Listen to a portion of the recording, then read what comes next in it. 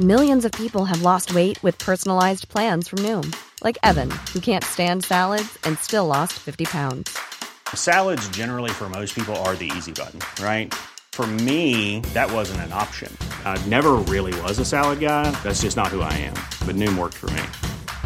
Get your personalized plan today at Noom.com. Real Noom user compensated to provide their story. In 4 weeks, the typical Noom user can expect to lose 1 to 2 pounds per week. Individual results may vary. You're listening to C103's Cork Today podcast. Phone and text lines are currently closed. As we welcome you along, I want to start with the news that two men in their 40s, they're still being questioned. This was over a large drugs seizure in the Port of Cork on Friday last night. Their period of detention was extended yesterday after being brought before a special Cork sitting in Kerry. Mairead Tuig, our news reporter, has the details. Good morning to you, Mairead. Good morning, Patricia. And you're welcome. Now, this is a huge drug seizure. Tell us how it was discovered. Yeah, so it's believed to be the biggest ever haul of crystal meth in this country. Now, it is suspected crystal meth, of course, that has to go through forensic investigations to establish exactly what the drugs are. And it happened on Friday in the Port of Cork. Now, there was 546 kgs of synthetic drugs, and as I say, which we believe to be crystal meth, were uncovered in an operation involving Revenue, Customs and Gardaí. Now, the drugs are worth €32.8 million. It took a bit of time on Friday to establish exactly how much these drugs were worth, but they are worth around €32.8 million, and it was uncovered in that operation in the Port of Cork. Now, after that, in a follow-up operation, two men, as you say, were arrested and they're being questioned at Garda stations, but we believe in the Kerry region. And a number of premises were searched and 2 firearms were also seized and investigations are continuing.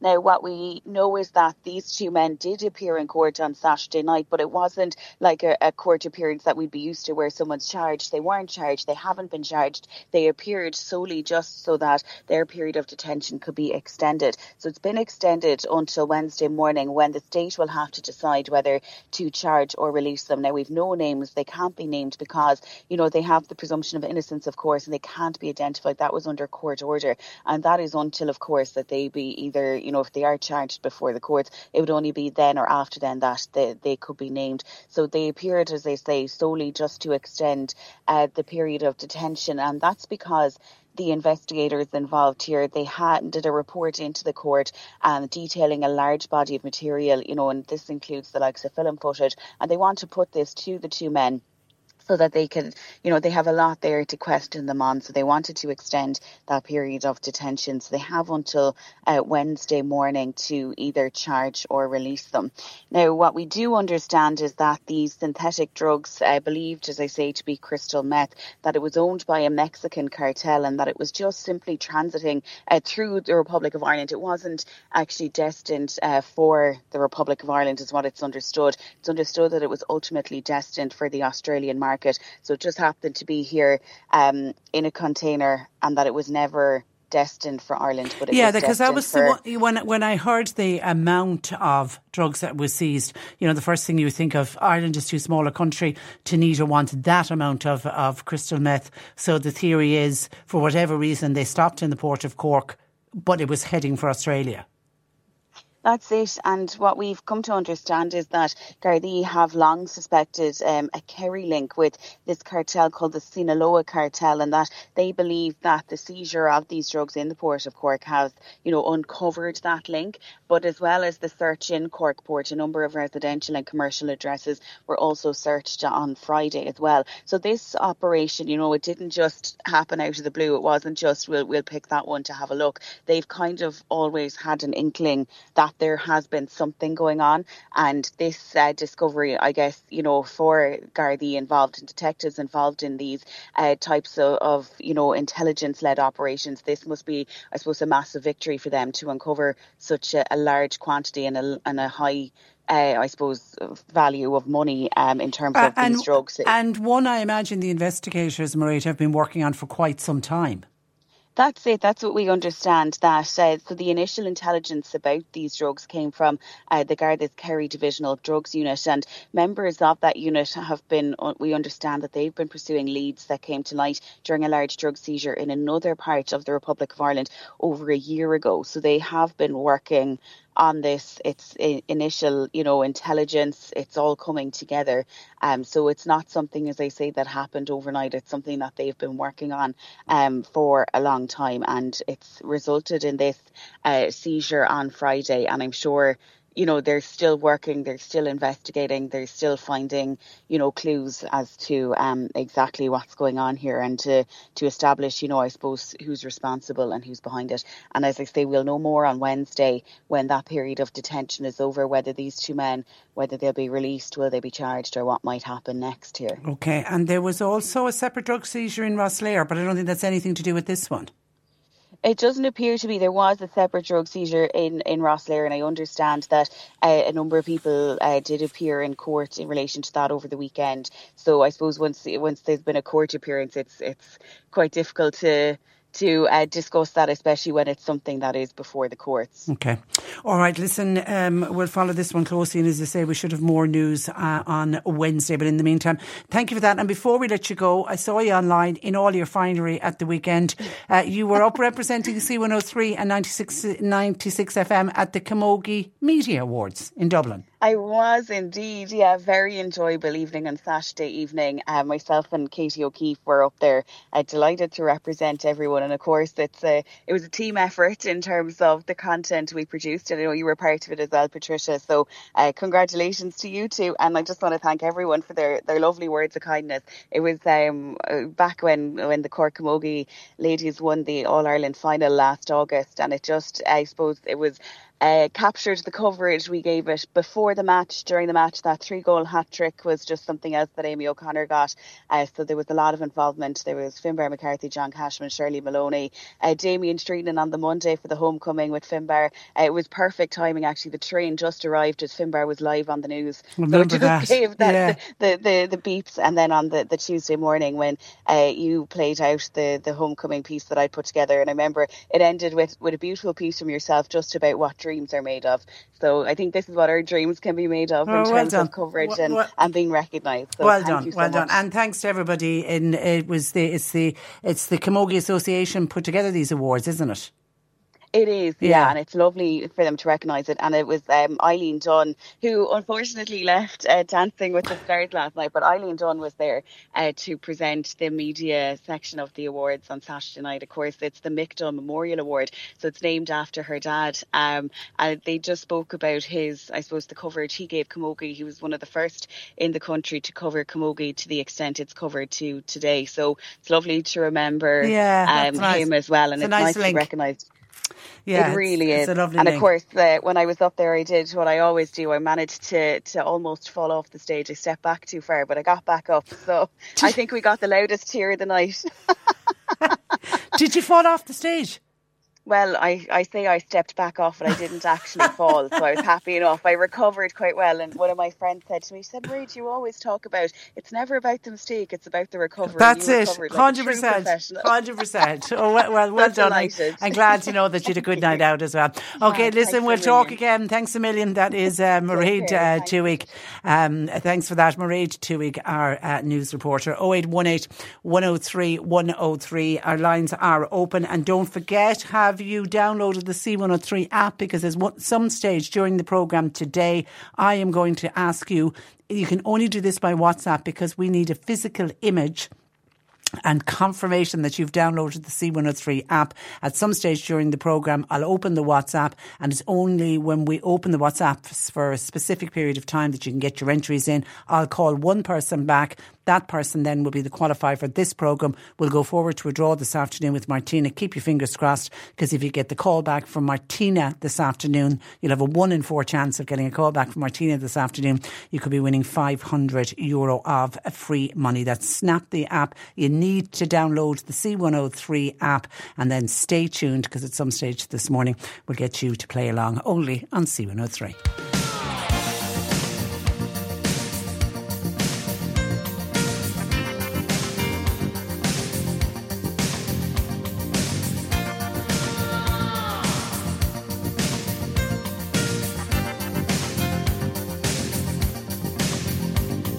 I hear a lot of stories, I suppose they could be true, all about love and what it can do to you.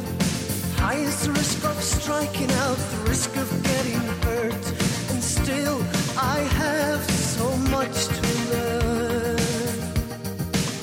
Well, I know, 'cause I think about it all the time. I know that real love is quite a price,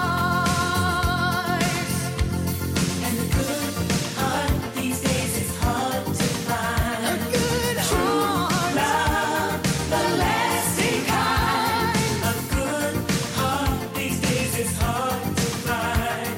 So please be gentle with this heart of mine. My expectations may be high, I've blamed it on my youth. Soon enough I learn the painful truth. I'll face it like a fighter, then boast of how I've grown. Anything is better than being alone. Well, I know, 'cause I learn a little every day. I know, 'cause I listen when the experts say that a good heart these days is hard to find. A good heart, love, the lasting kind. A good heart these days is hard to find. So please be gentle with this heart of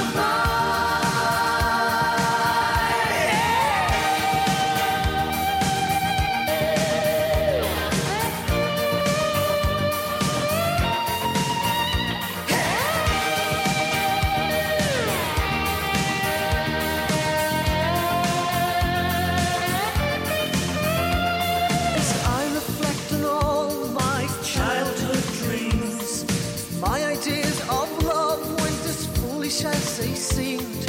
If I don't start looking now, I'll be left behind.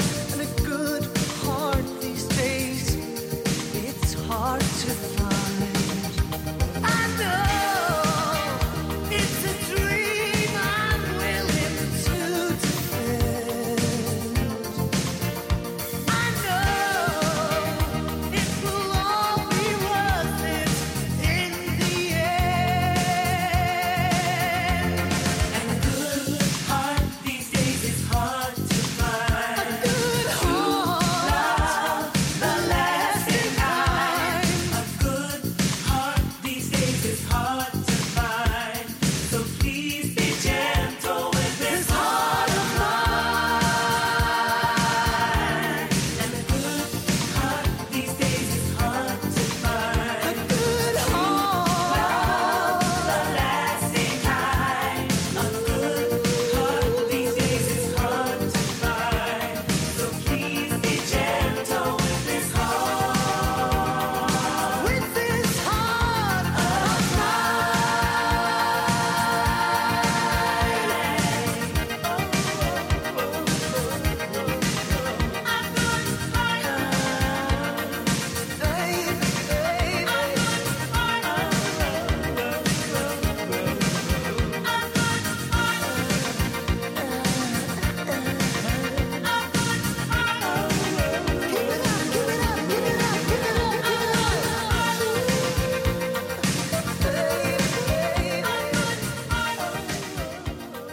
That's Fergal Sharkey on C103, and that is a good heart. Ben already contacted the programme this morning saying, will we ever get to the bottom of what exactly is going on and has gone on at RTE? Ben is sickened by the drip feed of information. He was actually going to pay his TV licence today. It's been due since the end of December, and he had decided he was going to pay it today, but now he's changed his mind over the comings and goings that he heard over the weekend. Well, hopefully we may get some more information today, because we know that the Minister for Responsibility for Media, Catherine Martin, she has requested both the RTE Director General, the new Director General, who was promising to bring in total transparency. She's requested him, Kevin Packhurst, and the Chair of the RTE Board, Siúan Ní Raghallaigh. She has requested them to come before her this morning, and that in itself is unusual, that the weekend they would get this telephone call to say the Minister wants you in her office on Monday morning. So she is hoping to get some kind of honesty and transparency. And I actually heard earlier this morning Niamh Smith, she's the chair of the Oireachtas Committee on Media, who they were before last week. She's also calling for honesty and transparency, and she says that both the DG and the new chair has to come forward and has to provide all of the information, particularly the information with regard to exit packets. The request from the Minister followed at the weekend, mounting political pressure on RTE to make public the details of the payments that they made to top executives who decided themselves to leave the organisation. The Minister is expected to emphasise this morning again to the RTE bosses that transparency is essential if they want to rebuild trust amongst staff and indeed trust amongst the general public. I think they've got a body of work now to rebuild trust amongst the politicians as well. Catherine Martin is expected to say that it's also required in the context of ongoing government discussions around a new funding model for public service media that they need total transparency, because remember that's also going on in the background where we're being drip-fed all of this information. RTE are kind of stagnating at the moment because they're waiting to find out what their new funding model is going to be. So you would think they would be on their best behaviour while those discussions are going on. Now, in recent days, the Taoiseach has come out. He's calling for greater clarity. So it's gone all the way to the top. He particularly wants greater clarity on the exit package, which was paid to senior executives who stepped aside from their roles. And of course, over the weekend it came out that Rory Coveney, who was the Director of Strategy and kind of the one who the finger of blame is really being pointed to over the Toy Show, the musical, and the amount of money that was lost on that, he resigned last year. Everybody had assumed that he just resigned and left over everything that was going on with Toy Show, the musical. But now we found out last week that he did get an exit package. It wasn't stated at the Oireachtas committee meeting how much the exit packet was, but at the weekend it appears he got a year's salary. So if you look at his last pay, how much he was getting, that's about 200,000. So that's what is expected, was his golden handshake for somebody who resigns from a job. Mary Lou MacDonald, the leader of Sinn Féin, she's insisting that the RTE must be more forthcoming with the full details on any of those payments. And she feels, and I think a lot of people will agree with her, it's almost been dragged out of the organisation. She says it's scandalous the way we have to drag the information out of them. And of course, the other big question mark is around the now former Chief Financial Officer. We had the Chief Financial Officer, Breda O'Keefe, and we found out last week she got €450,000 when she resigned from the post. That wasn't a redundancy package because the job wasn't made redundancy. Her job then was filled by Richard Collins. Richard Collins was before both of the Oireachtas committees last year. Lots came out. He was the man who, remember, they asked him how much was he being paid and he said he didn't know.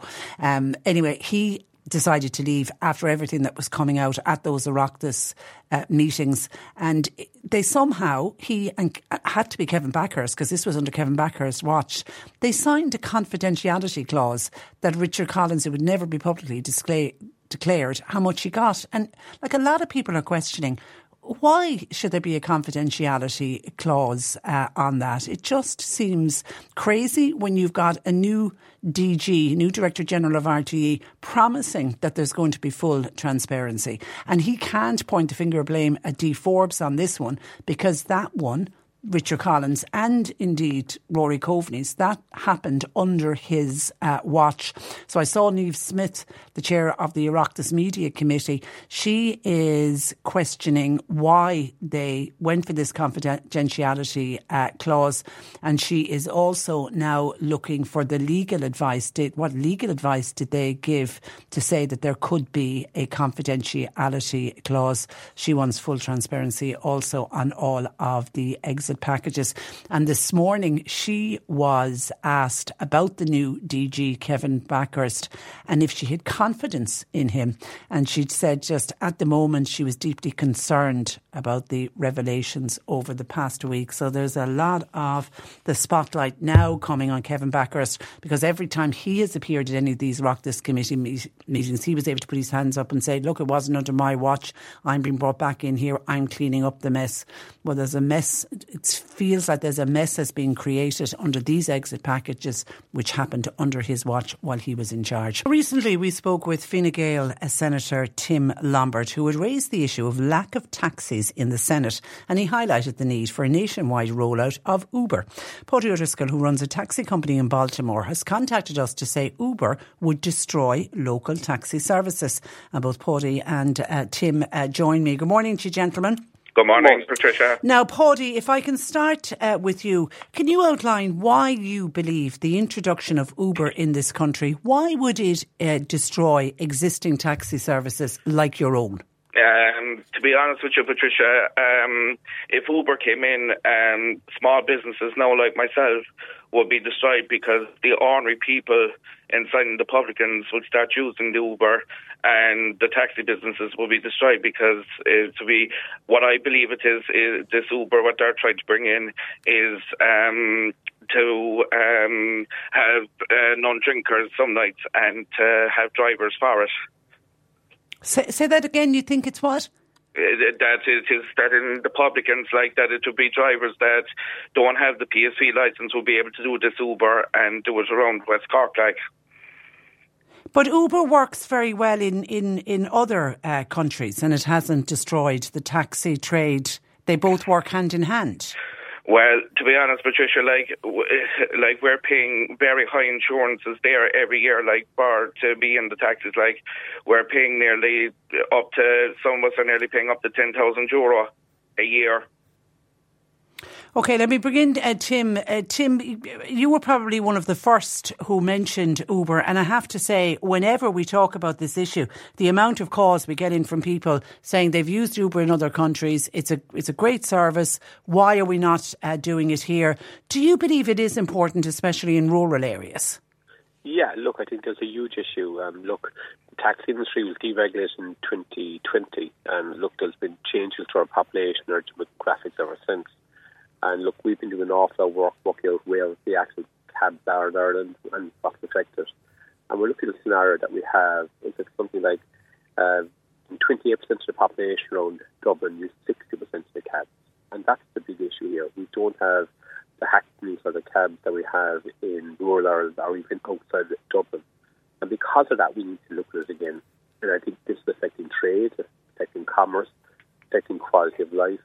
Like, not everyone owns a car now. People want to be involved in their society, but they need to get around. And because of the lack of taxis, people aren't actually going out. And that's a huge issue here.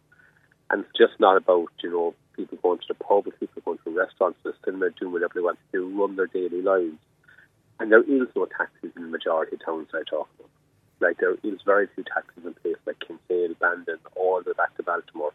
Like, they don't exist. And in particular, it comes to the so-called summer trade, like that's been really badly affected by the lack of people's ability to get home from the night out.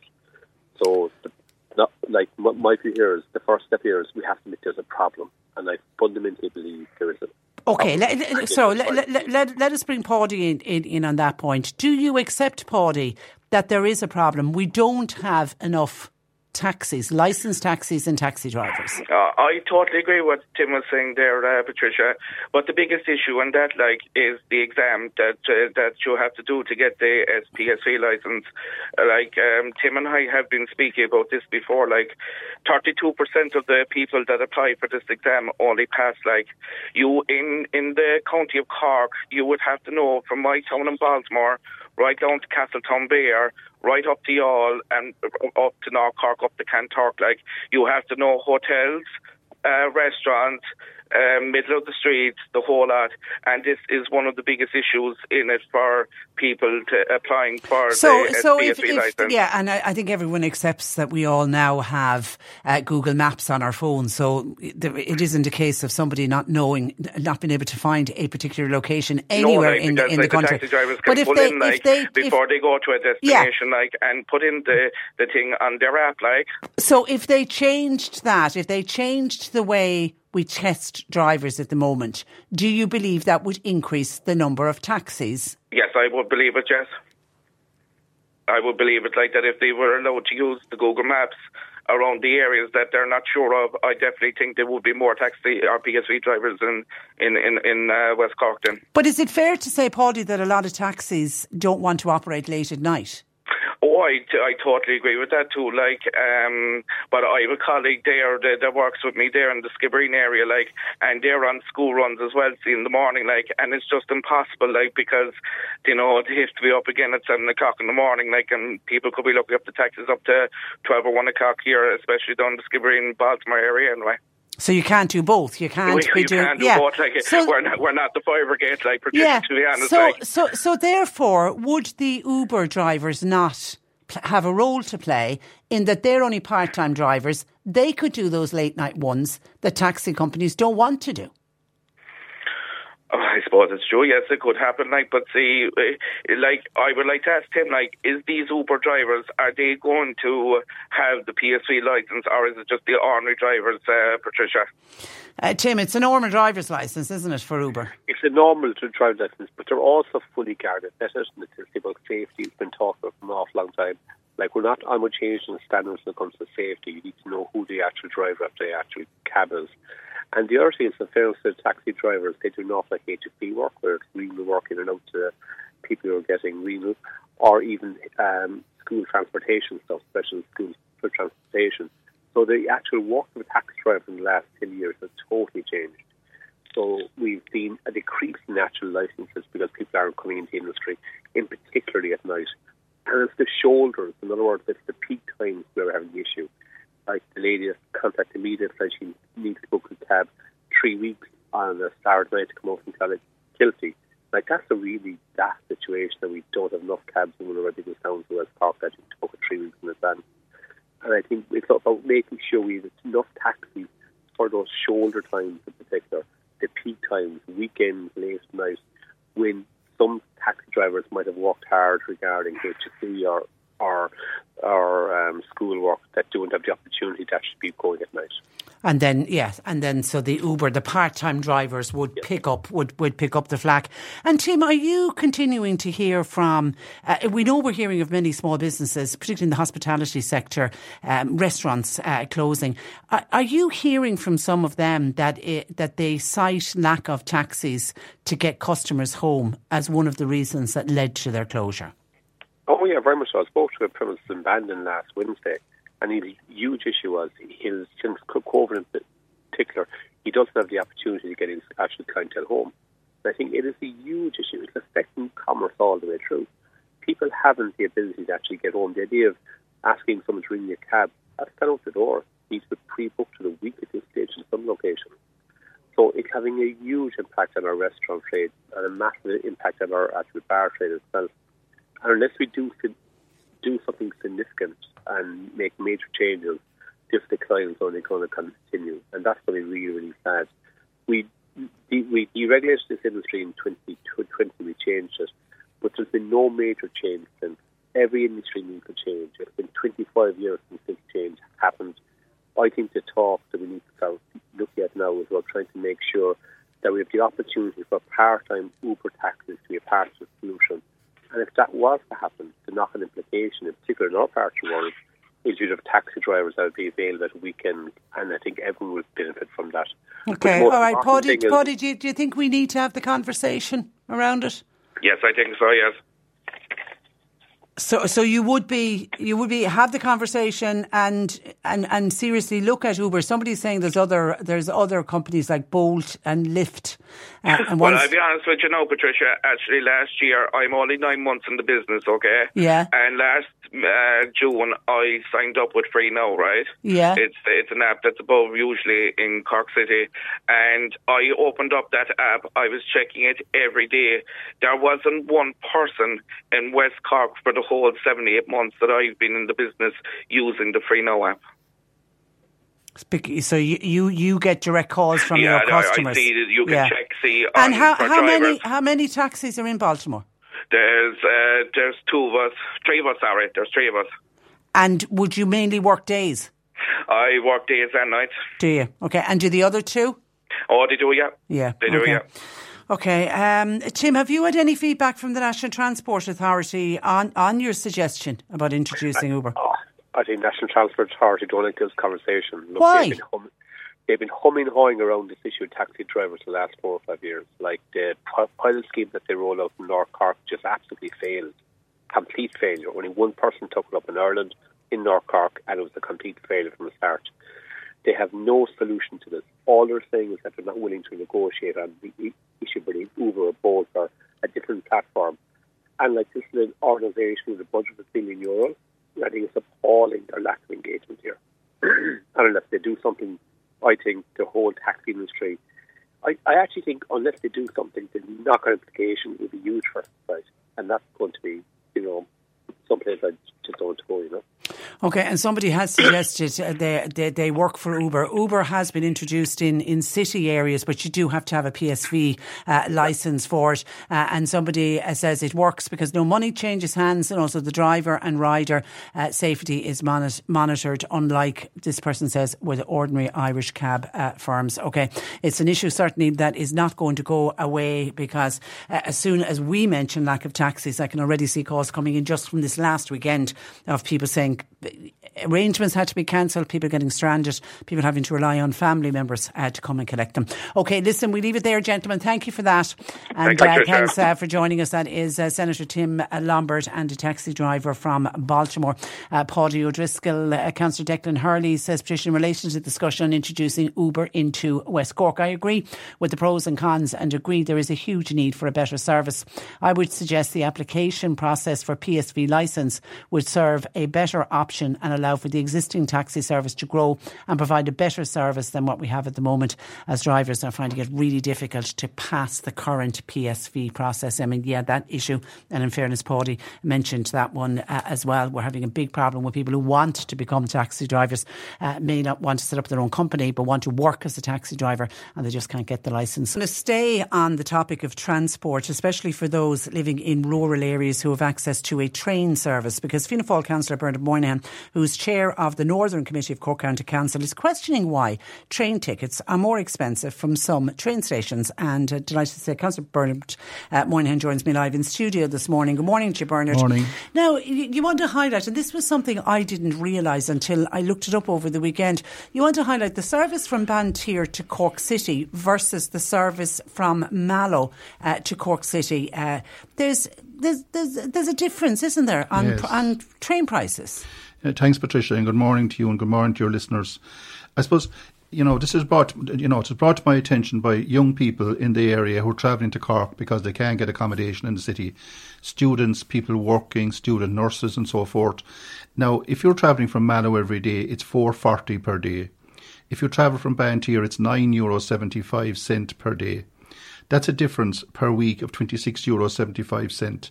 And I worked it out that if you travel 45 weeks in the year, 45 out of 52, it's €1,203 per year. Now, that's a lot of money to people starting off, and then as well as that, we have Minister Ryan talking about carbon and all the rest with regard to the environment. We have people travelling into Mallow to get the train in Mallow because it's cheaper. Now, but I was shocked. I mean, it's double. It's over double the price. Absolutely, and I mean, we're talking here about rural Ireland. We're talking about Banteer. We're talking about, but in reality, Banteer station, Patricia, serves a lot of Duhallow, Kanturk, Rathcoole, Kilcorny, Banteer. That's a huge population base. They could travel from Banteer. We're currently investing 1.2 million in upgrading the train station in Banteer. So this, I have rang in Rory about this matter. I'll be bringing it up. I'm travelling from here into the Northern Committee meeting in Mallow, straight from here. So I'll be raising it there as well with my colleagues. But this is an issue where we need to make public transport cheap, accessible, and to our people who need it. Well, it's what we're hearing from government, particularly with the Greens in coalition. We're constantly being told this is the best way to travel. Have less cars on the road, put people onto trains and buses. The upgrading of Bantier train station, fantastic. Encouraging people to take the train, but they're going to be put off by those prices. Absolutely, and I mean, what I'm trying to say is that we need to make public transport accessible, cheap, and we can't have people being disadvantaged. And people around the Bantier station, a 10-15 mile radius, they are being disadvantaged. And €26 is a lot of money to a student. It's a lot of money. Now, Mallow commuters have the Leap card. Yes. Is the Leap card the reason that the Mallow to Cork is so much cheaper? Well, we're going to have to get the Leap card for Bantier. Okay. You're going to have to. You can't have a Leap card in Mallow and not a Leap card in Bantier. That is some of the reason. But the fares are much higher from Bantier, Patricia. Yeah. There's no question about it. It needs to be dealt with. It needs to be. We need to make we can't have Bantier and Mallow are about 14 kilometres apart, and we can't have a fare of $9.75 in Bantier versus $4.40 in Mallow. Yeah. Plus, you have the people travelling in, and a lot of those students are being dropped by parents in the morning. They're being dropped by parents. They mightn't have a car themselves. They might be in their first year in college because accommodation is impossible to get now in the city. Many more are commuting. Absolutely. There's a huge amount of people. You talk about remote working. There might be 3 days a week in the city, 2 days a week from home. There's a huge amount of people. There's a huge appetite for people to commute. But you must look at the knock-on effect, Patricia, as well for the economy of Duhallow. People who are coming back, they might spend a few pounds in the shops, the pubs, the restaurants. We know all businesses are under pressure at the moment. We need huge footfall in our shops in Kanturk, in Murphy's Gaelic, Anglan's and so forth, to keep the show on the road. So we can't have a situation in Duhallow where our station in Duhallow is a higher cost station than the one in Mallow. Than one just down the road. Correct. And actually, I'd be interested to hear you get on with the Leap card, because I remember I did countless numbers of interviews with Labour's Deputy Sean Sherlock, who fought for the Leap card for Mallow. My memory serves me right, I think it was from 2016, and it wasn't until 2022 it came in. So they seem to be slow to move with handing out the Leap card. But the fact that they're upgrading Bantier train station, which is, great news for Bantier. I mean, does that not in itself say they want more people to use that train station? Absolutely. And I've spoken to Bantier community this morning. I did a bit of preparation for the interview, and there is an issue with car parking, but Bantier Sports Field is available for parking, which is right next door to the train station. So if people need to park their car in the sports field in Bantier, that will be accommodated by the Bantier community people. Bantier is an excellent community. There's great community spirit in Bantier. So that there's going to be an extra 14, 15 spaces created now when the builders are gone by the end of the year.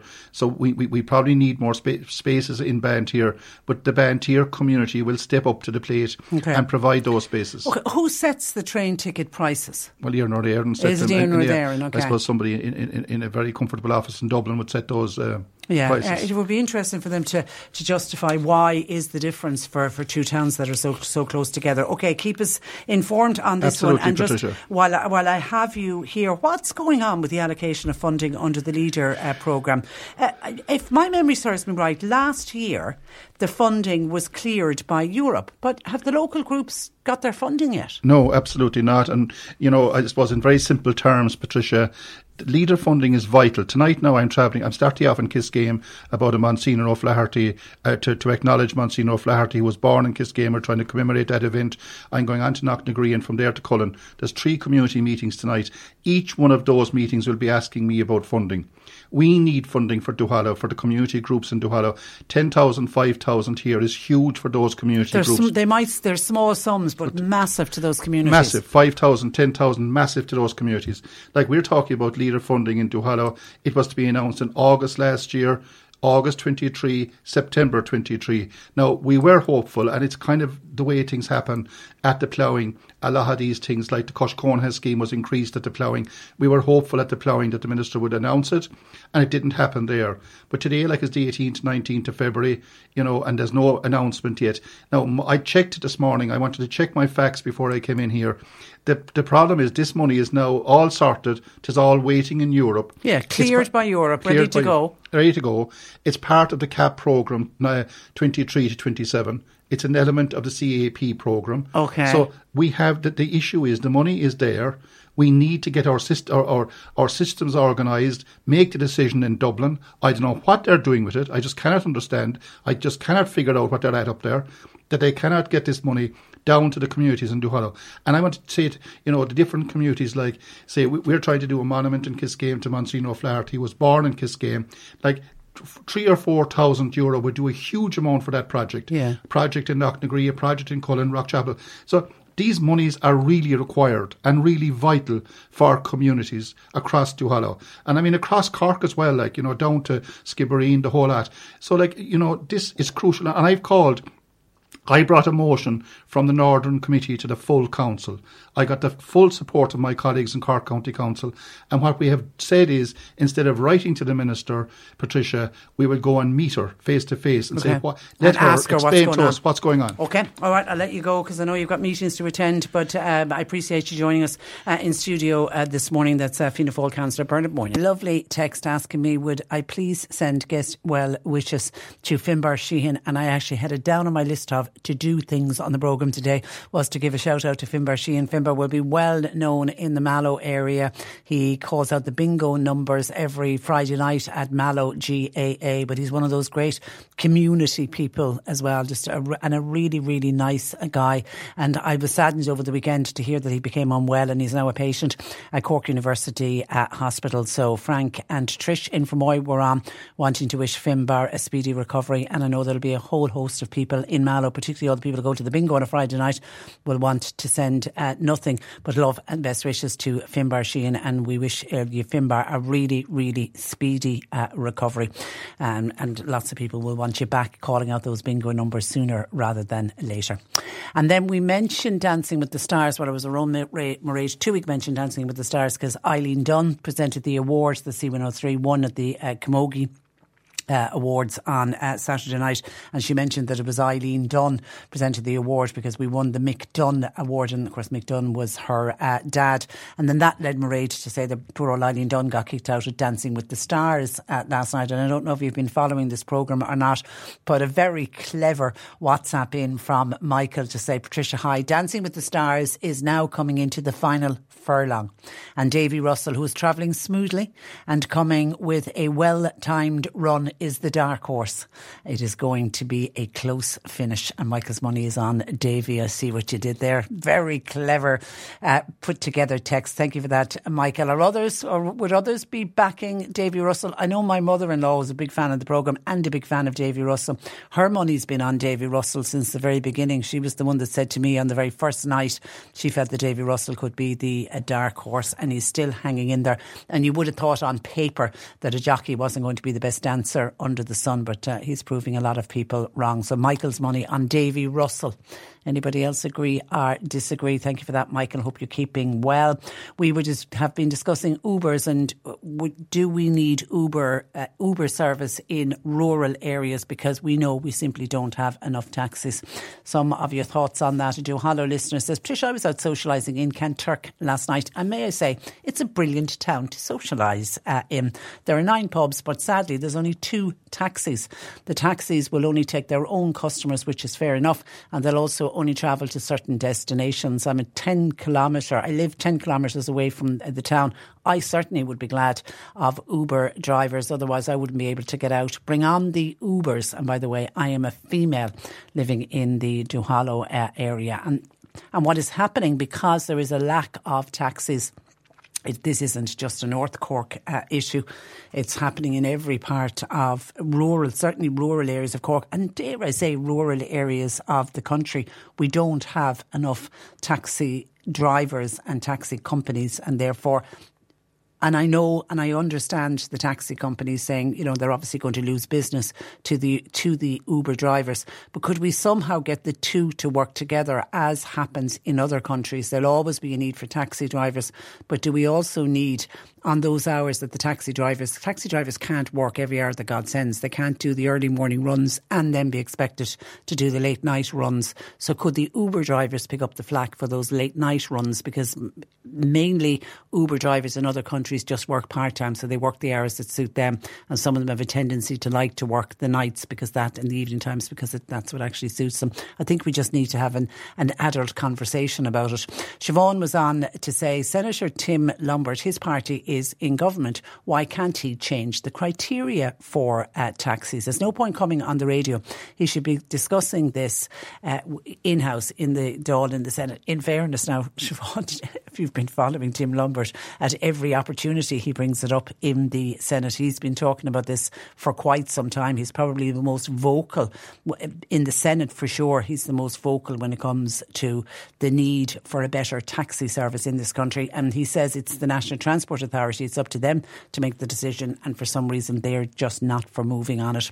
Miriam in Skibbereen, Uber or any other service like Uber would change the face of rural Ireland, and it would change it for the better.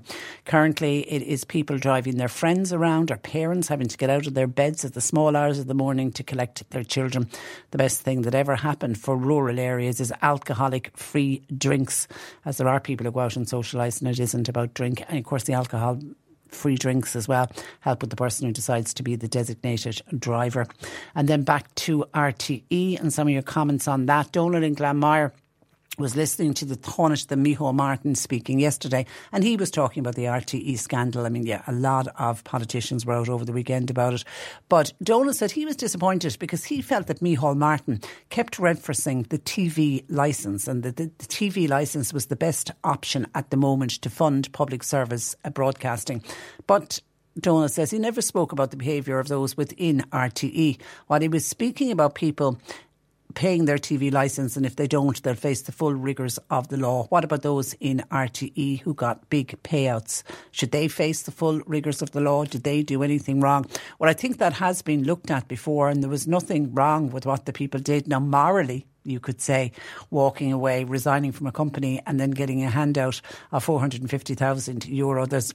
Is there a moral implication in it, particularly when it's taxpayers' money? But legally they did nothing wrong. And I suppose, Donald, you or I, if we decided to leave our company, or we were asked to leave our company and they said, oh, by the way, we're giving you a golden handshake, none of us are going to, you wouldn't turn it down and say, oh no, I don't think I should be taking that money. So no, there's no need for anyone to face the rigours of the law for walking away with the golden handshake. They certainly have done nothing wrong, except maybe morally. But I don't think you can go to court for that. Joe in Kilmallock says, when they talk about pay, how much did Enda Kenny, Mary McAleese and many other ex-politicians who we've seen working on RTE, these are people who are already drawing down state pensions, how much are they getting paid for their TV and media work? Former politicians, according to Joe in Kilmallock, he reckons shouldn't be allowed to present programmes on our national broadcaster. I said, well, I suppose politicians give up being politicians and they still feel that they have a lot left to give and they want to continue working, and some of that work does lend itself to media, but Joe reckons they shouldn't be paid out of the national purse because ultimately it's coming out of taxpayers' money. And just on TV licence, particularly when we had, was it Ben, one of our first listeners, who said because of the comings and goings he was going to pay his TV licence today but is doing a U-turn on it now. His TV licence is up since the end of December, so he's already a month and a half late in paying it. He was going to pay it today, but he's not going to pay it. And I saw in the papers this morning that revenue from the TV licence is down over $1 million, and that's just in the first 7 weeks of this year. So now RTE are short €20 million since the scandals broke in the summer of last year. So far, 128,000 licences have not been renewed. That's in the past 8 months. Now, in the first 2 weeks of February, Over 500,000 alone was lost in revenue due to non-payment of the TV licence. And then another €516,000 was lost last month. Now, the final week in January, there was a little bit of a pickup in TV licence fee sales, and that was the first time since the scandal broke last summer. And I know Kevin Backhurst referenced that. Actually, he was taking great comfort from the fact that the last 2 weeks in January, a bigger number of people decided to pay, but that's now plummeted again, as in early January we're seeing people like Ben planning on paying it today, not going to pay it now, and that's got a lot to do with what we've been hearing, particularly last week. The people hauled before the Oireachtas committee, those who didn't turn up before the Oireachtas committee, and then what came out at the weekend. And then the crisis obviously has deepened for Kevin Backhurst, and he's coming under a lot of pressure now from politicians, particularly over all of these exit packages. And I did see that RTE, by the way, have confirmed that the station is resuming advertising on non-RTE channels and platforms from today. I wonder, will we get any ads from RTE asking people to pay their television licence? They suspended all advertising around the TV licence fee on non-RTE channels and platforms, and they did that in July. And I think Kevin Backhurst said at the Oireachtas committee meeting they normally spend about €200,000 taking out ads, be it on radio, be it on other TV channels. I don't know if they take it out on Virgin Media, but taking them out on local radio stations like our own, or taking ads out on newspapers, encouraging people to pay their TV licence. But they stopped doing it when the scandal broke in July. Now, they continued it on their own services, but as in from today, they're resuming taking out advertising. But I just don't know how people will feel if they start getting a slew of ads reminding you need to pay your TV licence. 0818 103 103. And my heart goes out to this listener who says, this government and our health service is a joke. I have a problem with my ears. Now, my sister coincidentally also has the same problem, but unfortunately I'm on a medical card and my sister has private health care. Because she was able to pay, she was seen straight away. I've been told I'll be waiting at least 4 months. Why? Because I'm on a medical card and can't afford to pay. And that's really difficult, particularly when you've got, two people in the same household who are both going forward, both need the same treatment. One is money is able to pay, gets seen straight away, and the other is put on a waiting list. My heart goes out to you. Thank you for your text to 0862 103 103. C103 Jobs. Insulux are looking for an experienced working foreman. It's for retrofit projects in Cork City and in West Cork. CVs please to jobs@insulux.ie. Newmarket Veterinary Hospital, they're looking for a receptionist/office administrator. You'll be required to work 4 days per week. CVs please to mairead@millstreetvetgroup.ie. An optical receptionist is wanted in Charleville with a review to progressing with training to an optical assistant or an optometrist technician. CVs please to corkerysiobhan@gmail.com. And Mabel's Ladies Fashion and Footwear, they're based in Bandon. They're looking for a full-time sales assistant to work 3 days per week, plus to do some holiday cover. Call 087 9945 026. You'll find all the details and more job opportunities if you go online now. Just go to c103.ie/jobs for more. This is C103. Cork Today on C103. With McCarthy Insurance Group, proud sponsors of the Cork GAA Club Football Leagues and Championships. Want great advice? You know who to talk to. cmig.ie. Let's try to do our bit on the programme to highlight and encourage new businesses, especially when they're in very rural areas where sadly we're seeing too many close. So this morning we feature a city-raised girl who has found herself in beautiful Clonakilty, and she's decided to embrace country living by launching a small dairy business. Sally Carney joins me to talk about her new company, which is Bo Banya Ur. Good morning to you, Sally. Morning. You're very welcome. Now, I suppose you have to start at the beginning and explain how you ended up in Clonakilty. Well, I met a farmer in 2009 in Cork, but we didn't move down here. I didn't move down here until 2019. So he's milking cows all his life. But we stayed living in Cork for a while and finally moved down in 2019. So that's how I... So, and you come from a non-farming background, is how would you describe it? Completely non-farming. I had no idea. I had no connection with farming whatsoever. And does it take long to adjust from city living to rural living? It didn't really, because I suppose, like I met Michael in 2009, so we would have been coming down at the weekends, and we stayed in a mobile home on the farm. So we had kind of had a slow adjustment into it. But it's lovely living down here. I mean, it's very nice. And then did you give up the job in the city then? I didn't. I was going up and down. I work as a family support worker in the Mayfield NYP. So I was driving up and down since 2019. Obviously, during COVID, I was working from home. And I took a career break then last May, thinking that Bobanya Ore would be started fairly soon after that. But we actually only got approval finally on the 18th of January this year. So I'm on a career break for another short while. Okay, but then I'll well be going done. back to work. Well done. Okay, now you milk Jersey cows. So I suppose start at the beginning and explain what's important about Jersey cows, because there's health benefits, isn't there, to drinking Jersey milk? There's health benefits to Jersey milk. So there's a number of different health benefits. So it's 20% higher in calcium than other cow's milk for your bone health. It's 18% higher in protein than most other cow's milk for your muscle health. And it contains A2 proteins, and they're easier to digest for your gut health. So it positively affects kind of gut movement, and it reduces inflammation. It contains high levels of vitamin D and vitamin B12, which boosts your immune system. And it's high in omega-3 and other beneficial fatty acids for brain health.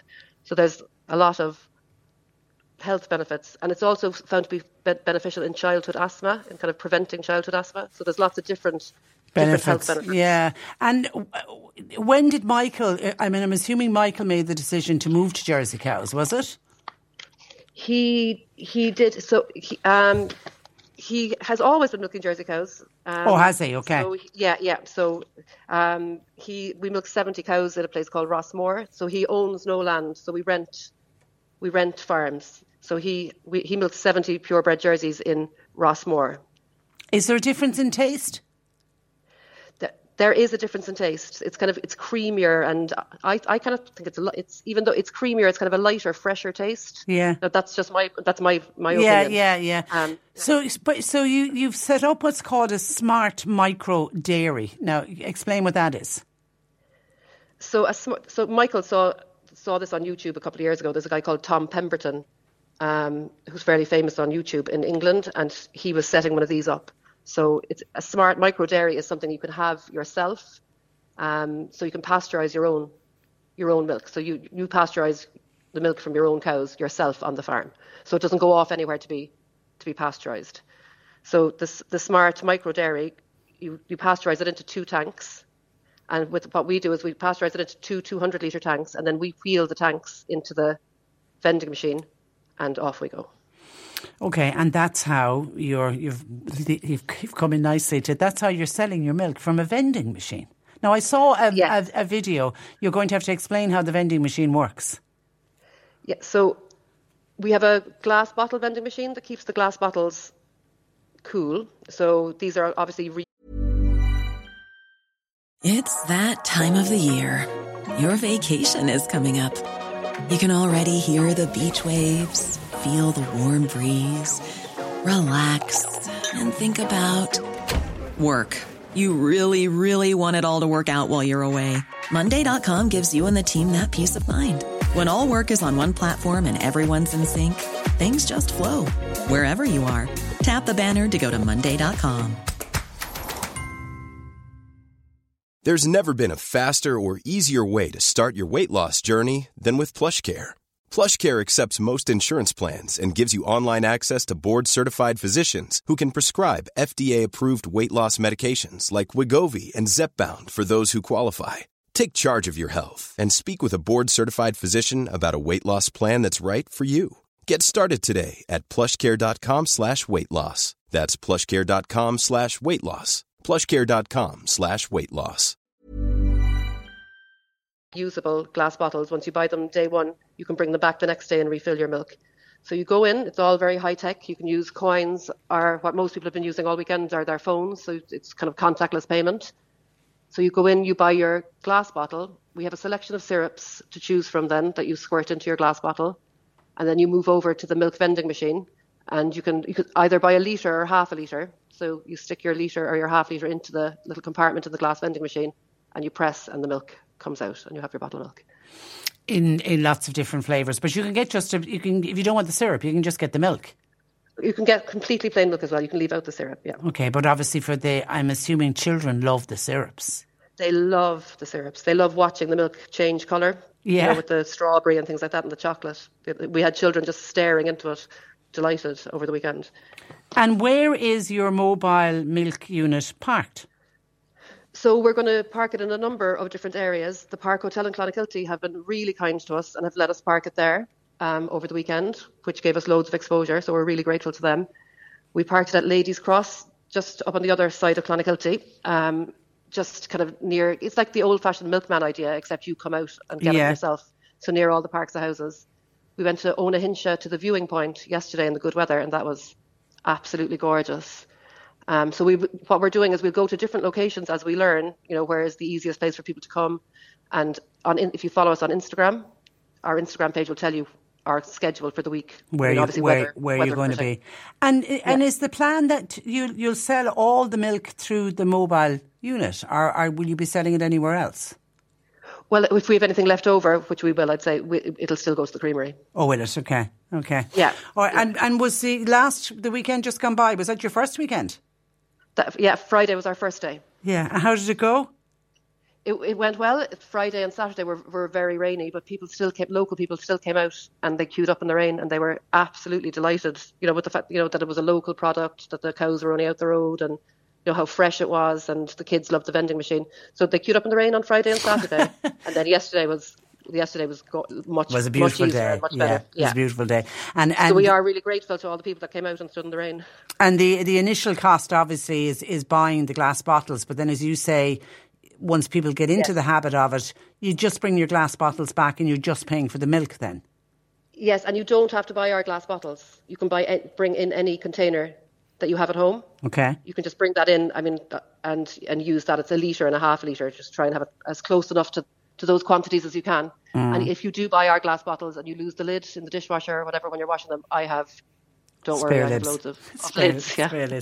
I like the idea of the glass bottles, though, and I think people will like the idea, particularly when you're watching your carbon footprint by getting your milk as local as you can. I think the glass bottles, there's something, and I think there's something about our childhood, those of us of a certain age that remember the glass bottles with the milk, with the cream on top of the milk. And that's what happens with this milk as well, because it's not homogenised. So lots of people have said that to me, the cream, it separates because the cream isn't taken off in our pasteurising process. It's not homogenised. So if you put it in the fridge, you will notice that the cream goes back up to the top, like in the old days. And then shake it, Yeah, and then you don't shake it. It's the fight for who gets in first and gets the cream. That's what used to happen in our house anyway, for sure. Listen, it's a brilliant initiative. Was there a lot of red tape involved in this, Sally? There was a lot of red tape because it's the first. We have it in a modular unit, not a building. So it's the first of its kind in the country. So the Department of Agriculture came out and had a look at it. They were very nice. They came out and had a look at it day one because there wasn't even a box to tick on the forms because it didn't exist. But they were really good, and they told us exactly what to do, and we did it. And they came out and they were very nice, and they passed us on the 18th of January. So they did take about a year and a half. Yeah, and now the unit finally up and running. So you'll be back out. So is it just weekends, or are you going to be out during the week? No, we're going to do it during the week as well, because ideally what can happen with the vending machine is I can just leave it somewhere. Once people become familiar with it, it doesn't even have to be manned. You can just go in yourself, and it's self-service. Yeah. So we'll just learn where to put it, at different stages during the week. Okay, all right. And as you say, what's your Instagram and Facebook for people to follow? It's Bo Banya Ur. Bo Banya Ur. Okay, listen, can I just say one more thing, Patricia, if you wouldn't mind? Can I just thank local businesses have been so good to us, so supportive. If we needed anything change, Casey's Bar and the Fish Basket and things like that, Walsh Printers and International Glassware and Pottery have all been amazing. It's really nice that people are so supportive when you're starting off. I just wanted to say thank you. Yeah, there's a great community spirit, isn't there? There really is, yeah. I'm not saying that they don't have it in the city as well, but there's something quite unique about that. Everybody in rural, everybody wants the other person to get on well. Yes, it was really nice. I just thought it was so surprising. I mean, I just went to the Park Hotel to say, come in, park here. I was like, Doesn't surprise me. Listen, good luck with it, Sally. And thank you very much. Thanks for joining us. Bye-bye. And I was going to say, I don't think I've ever spoken with a smart micro dairy before, and of course I haven't, because they are the first. So we wish Sally and her husband Michael all the best, and check them out at Bo Banya or 0818 103 103. John Paul's taking your calls. I can already see WhatsApps coming in for our competition. We haven't opened the WhatsApp yet, so therefore if you have sent in an entry already, it unfortunately is not going to be in. You're going to have to re-enter again, because it's only when at some stage during this hour I will tell you when to WhatsApp in for our Snap the app. Make sure you've downloaded the C103 app and be in with a chance to win thousands of euro of free money. Today is our first day giving away the money, and what will happen is we'll get a qualifier. Ken got his first qualifier this morning. I'll have a qualifier, Nick will have a qualifier, Martina will have the fourth and final qualifier, and then our 4 qualifiers have a 1 in 4 chance of the name coming out of the hat and getting a call back from Martina later on today. And if you do get that call back, you will be winning €500 of free money. But you need to snap the app. You need to download the C103 app today. Snap a screenshot and wait until I tell you to send in the picture. Your chance to listen and play all week long only on C103. Michael Doncaster-Lambert listening to me chat with Sally about her purebred Jersey milk and the new company they've set up in the mobile unit. Says Patricia, in all my years across the Irish Sea, I always bought Gold Top milk. Why? Gold Top milk was Jersey cow's milk. It was just beautiful. The other milk tastes like coloured water. That's from Michael in Castletown. That's a great ad for Sally and her company, Bo Banya. Or keep a lookout for that mobile unit in West Cork. As I say, it is the first micro dairy. Now, 0818 103 103. John Paul taking your calls. Paul Kavanagh joins me of McCarthy Insurance Group for our monthly chat about insurance issues. Good morning to you, Paul. Good morning, Patricia. And you're welcome. Now, a lot of people are dreaming of sunny holidays and getting away, and it's the time of the year when people start to book holidays. You want people to be aware of those that go, who have the luxury of being able to go away for longer than the standard 2 weeks. Well, even outside of that, Patricia, we'll start with the 2 weeks to start with. You're looking out this morning, the sun is shining, it's 13 degrees, and you're thinking, sure, everything will be fine. We could have a freeze next week. We don't know what kind of weather conditions we're going to have next week. So you really need to look at the weather conditions in where you're leaving from. So, for example, if you're leaving from Mallow, then you need to check the weather conditions in Mallow for the 2 weeks you're going to be away, just to make sure if there's going to be a freeze or something like that, you need the heating on.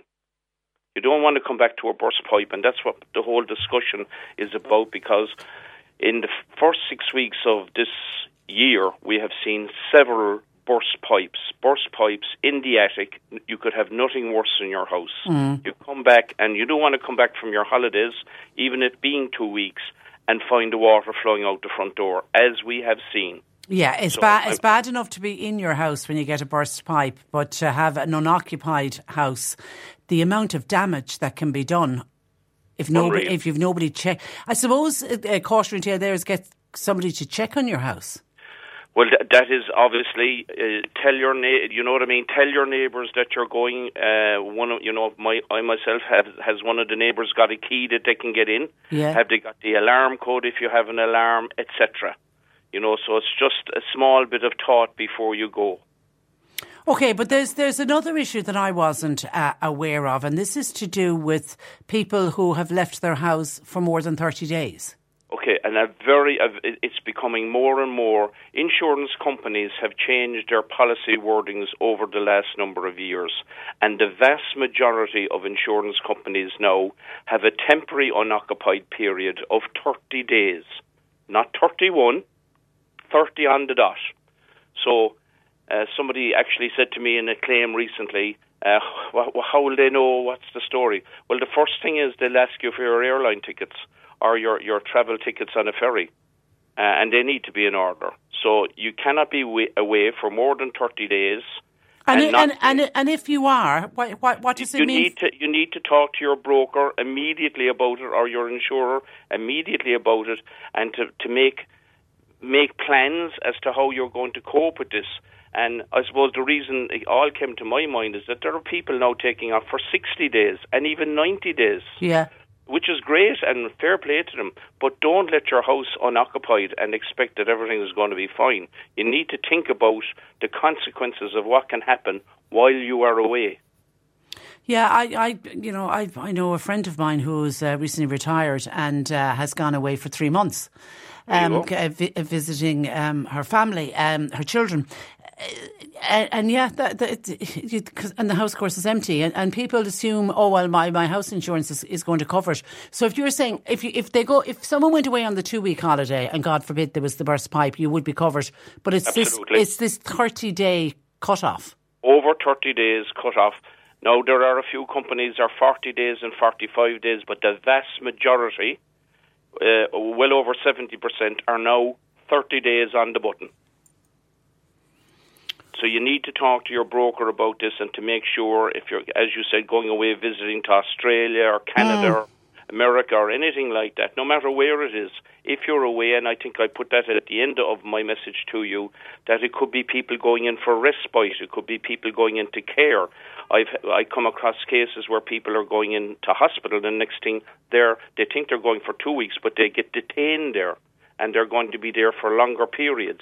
So we need to work out with the people that are looking after the house as to how best to look after the house, to take care of the house. Maybe somebody's going to move into the house. Is the water going to be switched off? Is the heating going to be left on? Is the alarm on? And make no mistake about it, and I keep saying it every month to you, Patricia, and we had it in Fermoy over the last couple of days, the criminal has not gone away. We had cars broken into, houses broken into. Who they are, we don't know. People from the city, people are saying they stole one car, they got out of that. We don't know what the story is. Don't let anything open, windows, doors, lock your cars, please. Don't let money. One of the cars seemingly had a load of coins in the front of the car, and that's all they wanted.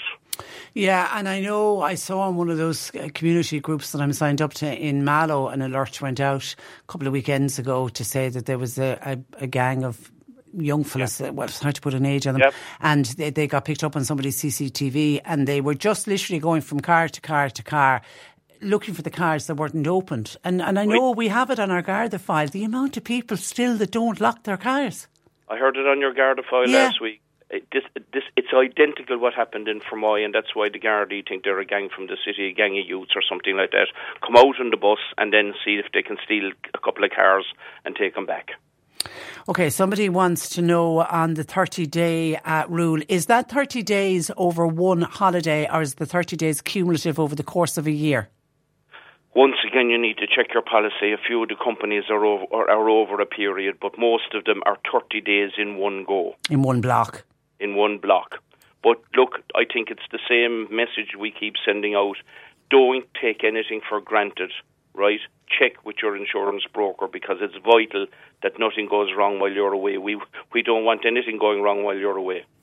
Yeah, and it could be buried somewhere in the small print, and God knows we don't read all of the small print, unfortunately. Listen, that's my job, and I can tell you it's a job and a half. I have another guy here with me, and that's what we do all day. We're nerds reading these policy changes. Okay. Now, I want to stay on the topic of people planning on going away for holidays, and I want to bring it on to travel insurance. And actually, there's a question already in on travel insurance. Somebody said, do I need travel insurance if I'm going to the UK? As technically now with Brexit, the UK is outside of Europe. Will the European health card, the old E111 that we used to refer to it, is that valid in the UK? That's a brilliant question. And I haven't got it. I would have said yes if you'd have asked me 6 months ago. I can't answer that question now. That needs to be checked. Okay, I know certainly. I know when Brexit first started, we were told we would be okay with the European health insurance card, but we'll get that checked just to make sure. But the European health card for when you're in Europe, make sure you have it with you. Absolutely, 100%. Get onto the HSE website and make sure you have your European health card. I call it the gold card. Yeah. Because you produce that out in Spain or Portugal or anywhere. Yeah, come on in. you're treated like the best. Yeah, person. I have to say, we used it a number of years ago with Marsha, our special needs daughter, and she had a problem with an eye infection. I could not believe the service. We got into we were in with an eye specialist. It was just incredible. All instantly done. I remember thinking, God, we could learn from this. And I just produced the European Health Insurance card, and that was it. I was saying, do I owe anything? No. And then I got a prescription, and when I went, because I had the European Health Insurance card, I think the prescription was €1 was all I had to pay. It was just incredible service.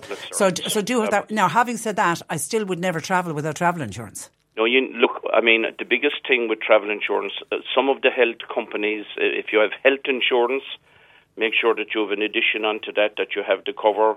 So Irish Life Health have a travel policy attached to their, some of their, not all of their health policies, as I understand it. The main thing I always say within a travel policy, if you have health insurance, fine. If you have your European card, fine. Then that's all your medicals. Repatriation. Now, everybody's onto me. What the hell is repatriation? Well, the biggest example I can give you is a client of ours, went out skiing, broke his leg on the first day up on the ski slopes, right? Mm. Helicopters to get him down, then helicopter to transfer him to an international hospital. In the hospital, they found complications. They had to wait a number of days. They had to transport him by private plane to their main international airport and fly him back home to Dublin for specialist treatment. The total cost of that repatriation was over €250,000. Was he covered? He was covered under his travel insurance. Wasn't he a lucky man? Wow, I'd say there was a bit of anxious wait for a telephone call to make sure he was covered. Absolutely. So, I mean, the last thing you want is to be stuck out there if anything goes wrong. Yeah. So, repatriation. Now, that's for an injury. Mm. A morbid subject, but a lot of people die when they're abroad. Yeah. And the repatriation costs there are huge as well. Thousands, tens of thousands to fly a person home. Obviously, then you'll want to get out there as well to greet the body, to make the arrangements, all this type of stuff. People don't think about this until it happens. So have a travel policy. Yeah, and have a good travel policy, because you'll see and you'll notice now, certainly from around Easter, you'll start seeing them popping up on Facebook and on Instagram. They'll be advertising, and they're trying to suck you in. Oh, very cheap travel policy. Just be careful of what you're buying. And as with the house policy, most of them have a 30-day cut-off. So be careful of that. You're only covered for the 30 days you're away. Yeah. Your 30 days and pre-existing health conditions. Yeah. You need to check that twice, check it 3 times, because if you had a previous health condition and you might be feeling fine now, but it happened 6, 12 months ago, maybe 2 years ago, it could be excluded under policy, and then you have a problem when you're out foreign. That's the last thing you want. So anyway, the European Health Card number 1. Yeah, and that's free. That is free. And then get your travel insurance. And just very finally, and I spotted this, and I actually thought about it during the week. I spotted this about, there was a warning went out about tumble dryers and how tumble dryers can cause fires. They're probably one of the main, aren't they, domestic product that it leads to domestic fires. Yeah, they now are one of the main ones, and it's the build-up of lint inside them, not proper venting, and then just because of inclement weather, which we've had a lot of all damp weather, I'll put the clothes in the tumble dryer and I'll go out doing my shopping. It's a no-no, lads. Please do not do it for your own sake. Insurance or no insurance, nobody wants a house fire. I can guarantee you that. And tumble dryers are one of the number one candidates at the moment. Okay, and you were always, and I know we've spoken about this before, you would always say for all those tumble dryer, your washing machine, your dishwasher, all of those bigger machines, always be in the house when you switch them on. They use an enormous amount of electricity, the heat that's generated within them, and they can self-combust. Yeah. This is the latest thing now, that even the clothes that come out of a tumble dryer, if you put in a load of clothes and you leave them in for half an hour, and then even if you just open the door they can still self-combust. Yeah, be very careful. Be very careful. So you've got to be seriously careful. Oh, get them out, get them aired, put them out in somebody's shelter, keep an eye on it. I think that's the whole thing. Keep an eye on it. Okay, listen, mind of information as always. Have a good month. We'll chat again next month, Paul. Thank you for that. Thank you, Patricia. Good morning to you. That is Paul Kavanagh of the McCarthy Insurance Group. It's time to give away more free money. Free money. Snap the app. Only on C103. Give me Well, absolutely loads of you have been snapping the app, and we're inundated with photographs of your snap the app. And we have selected Niamh Dawson from Mitchellstown. Good afternoon to you, Niamh. Hello, Trisha. How are you today? Good. Well, out of all of the WhatsApps that we got in, you have been selected. So do you know what that means? Am I in the draw? You're a qualifier. Oh, no, Well done. You've just qualified, which means you now go forward to Martina's show this afternoon. She'll have 4 names in the hat by the time she makes the draw, and you could be winning yourself €500. Oh, thank you very much. Be a nice way to start the week, wouldn't it? It will. Okay, what are you up to today? I'm just going to the school there now to check the child. Oh, are you? Okay. All right, well, we'll let you go because we don't want you to be late collecting the child. Thanks a million and congratulations. Thank you. Bye-bye. That is Niamh Dawson in Mitchellstown, our first qualifier for our Snap the App competition. Your chance to win lots of free money across this week. €500 every day will be given away. Free money with Martina. All we've got to do is download the C103 app, download it onto your phone, and then snap a screenshot. But you've got to wait until we give you the cue to WhatsApp in the screenshot. The amount of screenshots that arrived from as soon as I came on air this morning at 10 o'clock, they didn't go forward to the draw that we just did. You've got to wait until we give you the exact time to send in the Snapchat. And Nick Richards will do it again this afternoon, and Martina will do it one final time, and then we'll have 4 qualifiers, and all of their names will go into the hat. And somebody then today, it could be our Niamh Dawson in Mitchellstown, who knows, we wish her luck. €500 of free money. Snap the app, download today and listen to play all week long only on C103. 0818 103 103. Our lines remain open. Let me go to some of your calls and texts that have been coming in to us this morning.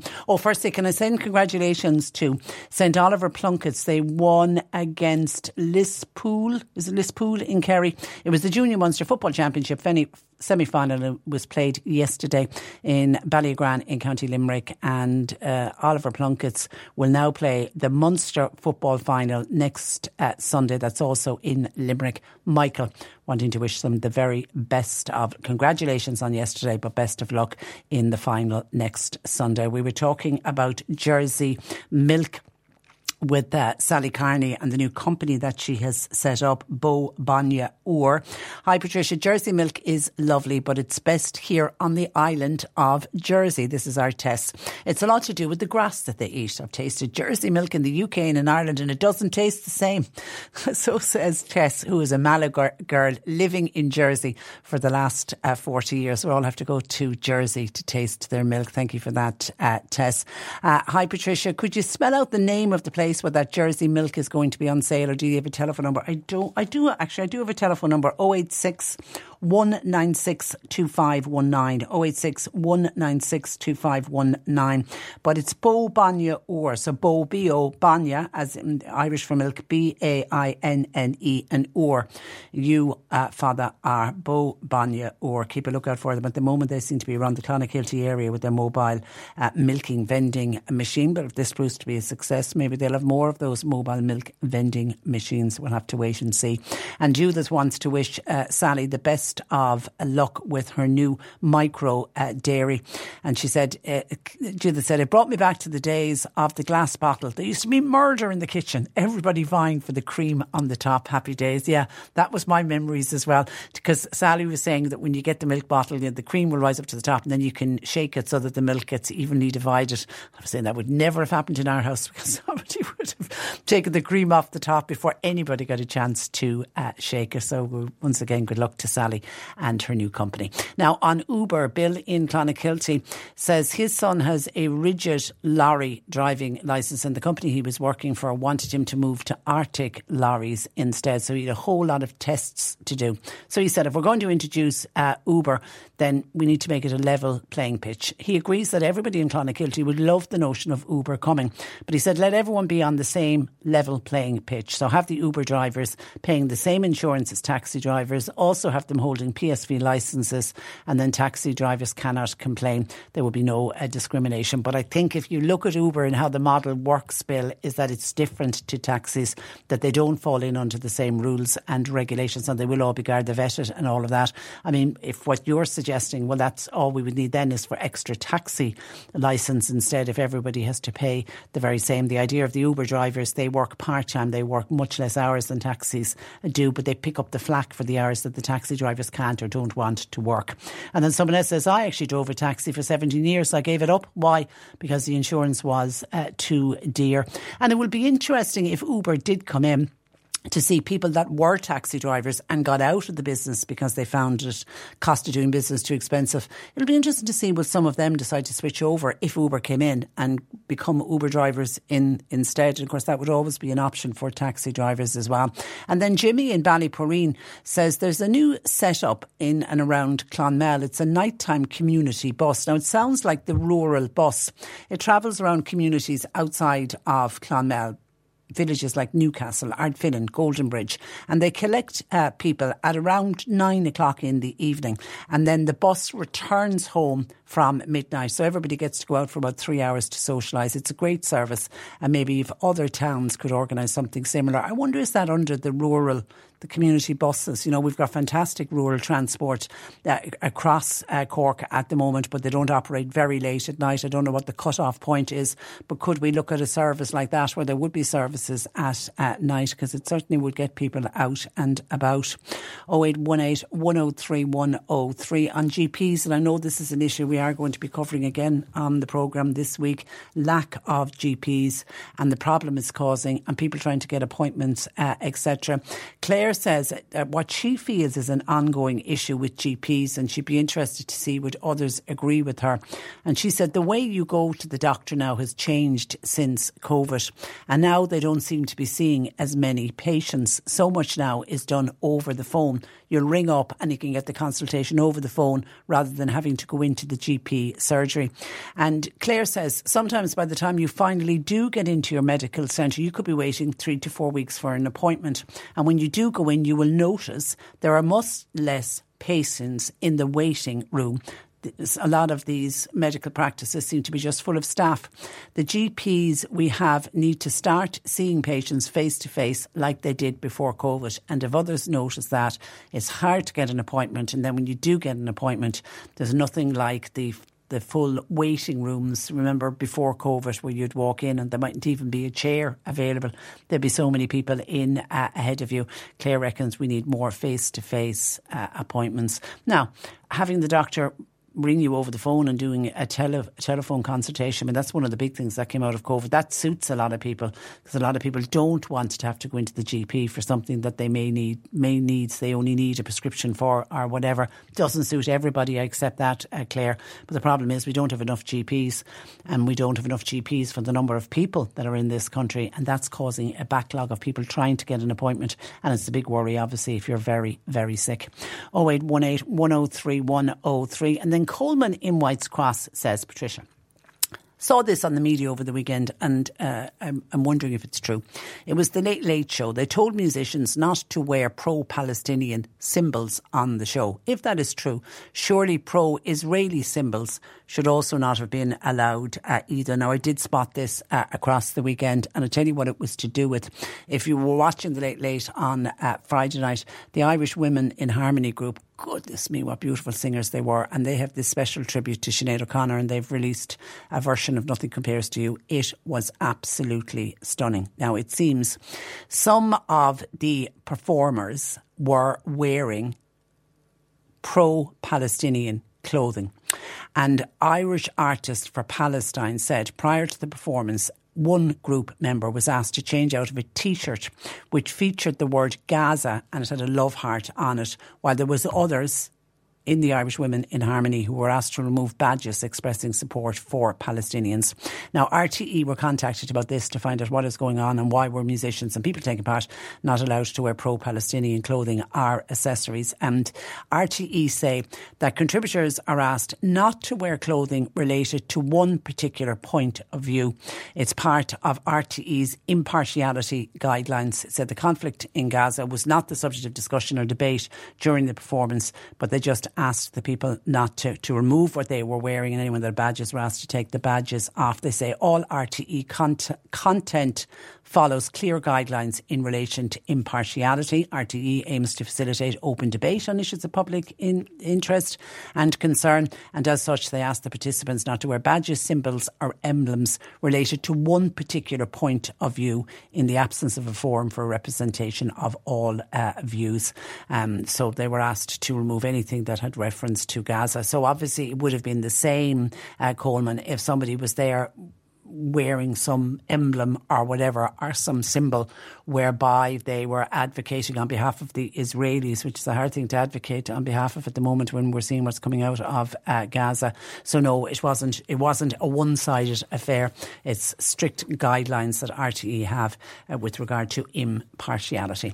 0818 103 103. John Paul's taking your calls. You can text or WhatsApp to 0862 103 103. The C103 Cork Diary. With Cork County Council, making Cork County the place to live, work, visit and invest in. See corkcoco.ie. Bingo is on tonight. It's in Butterfin GAA Hall. 8 o'clock start with a jackpot of 5,450. St Michael's Centre, as part of their huge fundraising drive to build a community hall and refurbishment work, St Michael's Centre in Bandon will make a draw for a brand new Kia car on St Patrick's Day. Tickets are €50 each and they're available at the Town Hall in Bandon, or you can get them online. A QQI Level 3 certified course, Introduction to Gardening, will run Tuesday mornings at the Q Centre, Quarterstown in Mallow from 10 a.m. to 12:30, and it is starting tomorrow, Tuesday. To register, contact Brendan Glynn on 022 55452. And Anam Cara will hold their monthly West Cork meeting tomorrow, 7:15 in Fernhill House Hotel in Clon. They're reaching out to any bereaved parent, regardless of the age or circumstances of their child's death, to attend the meeting. No registration is required. You can simply come along tomorrow night to Fernhill House Hotel for a 7:15 start. And you're invited to celebrate International Women's Day. Now, that's not until Friday the 8th of March, but there's a special lunch in aid of the Greater Chernobyl cause. It'll be on in the Kingsley Hotel on Friday the 8th at 1 p.m. Music is with Fiona Kennedy, along with a gala auction and a raffle. Tickets €60 are limited, so please contact Fiona to reserve your place on 087 9536 133. Cork Today on C103. With McCarthy Insurance Group, proud sponsors of the Cork GAA Club Football Leagues and Championships. Want great advice? You know who to talk to. CMIG.ie. And keep your questions coming in for Annalise Dressel, please, our nutritional therapist. If there's something you would like Annalise to answer or give advice on, John Paul is taking calls 0818 103 103. You can text or WhatsApp to 0862 103 103. And my chat with Sally and the micro dairy that they've set up in Clonakilty for the Jersey milk and the cream at the top of the bottle is just evoking so many memories to so many people. Lucy says, if you didn't bring in the milk fast enough back in the days where we had a milkman delivering the glass bottles to the door, the birds would break through the top and they would be the ones getting the cream at the top of the milk bottle, and that's when there was foil caps, wasn't there, on the top of the milk bottles.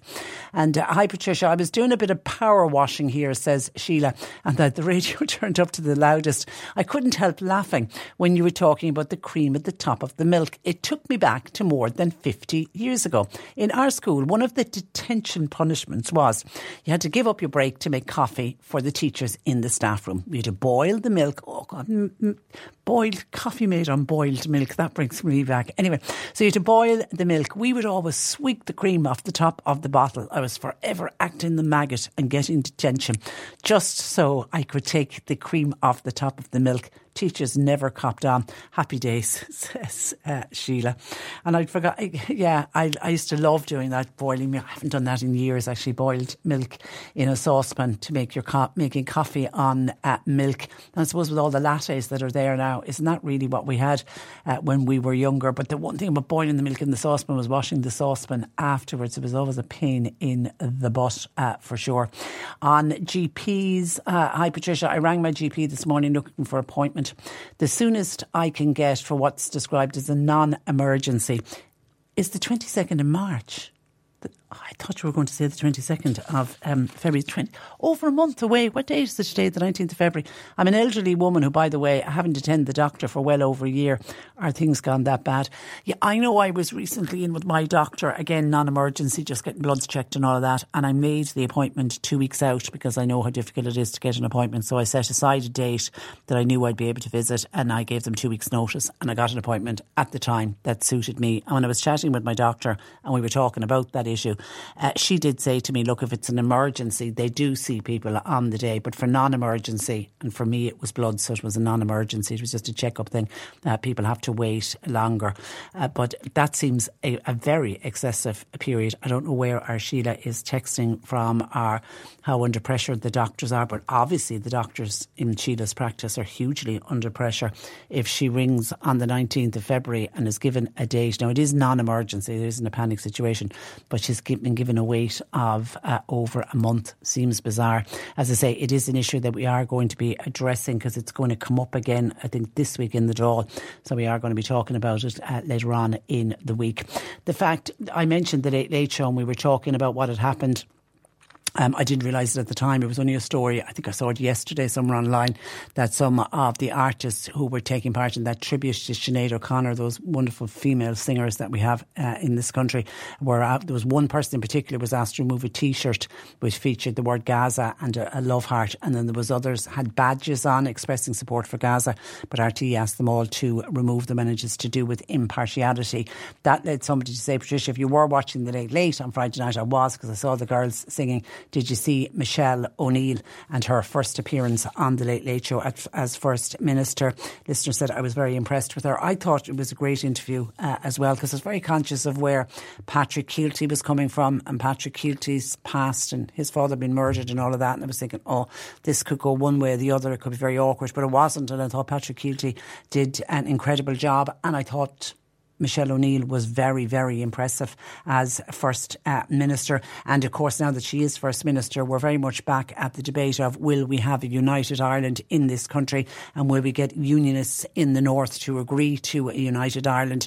And does everybody on this island of Ireland want a united Ireland? Well, there's a survey out saying now this is a survey, by the way, that was undertaken in Northern Ireland.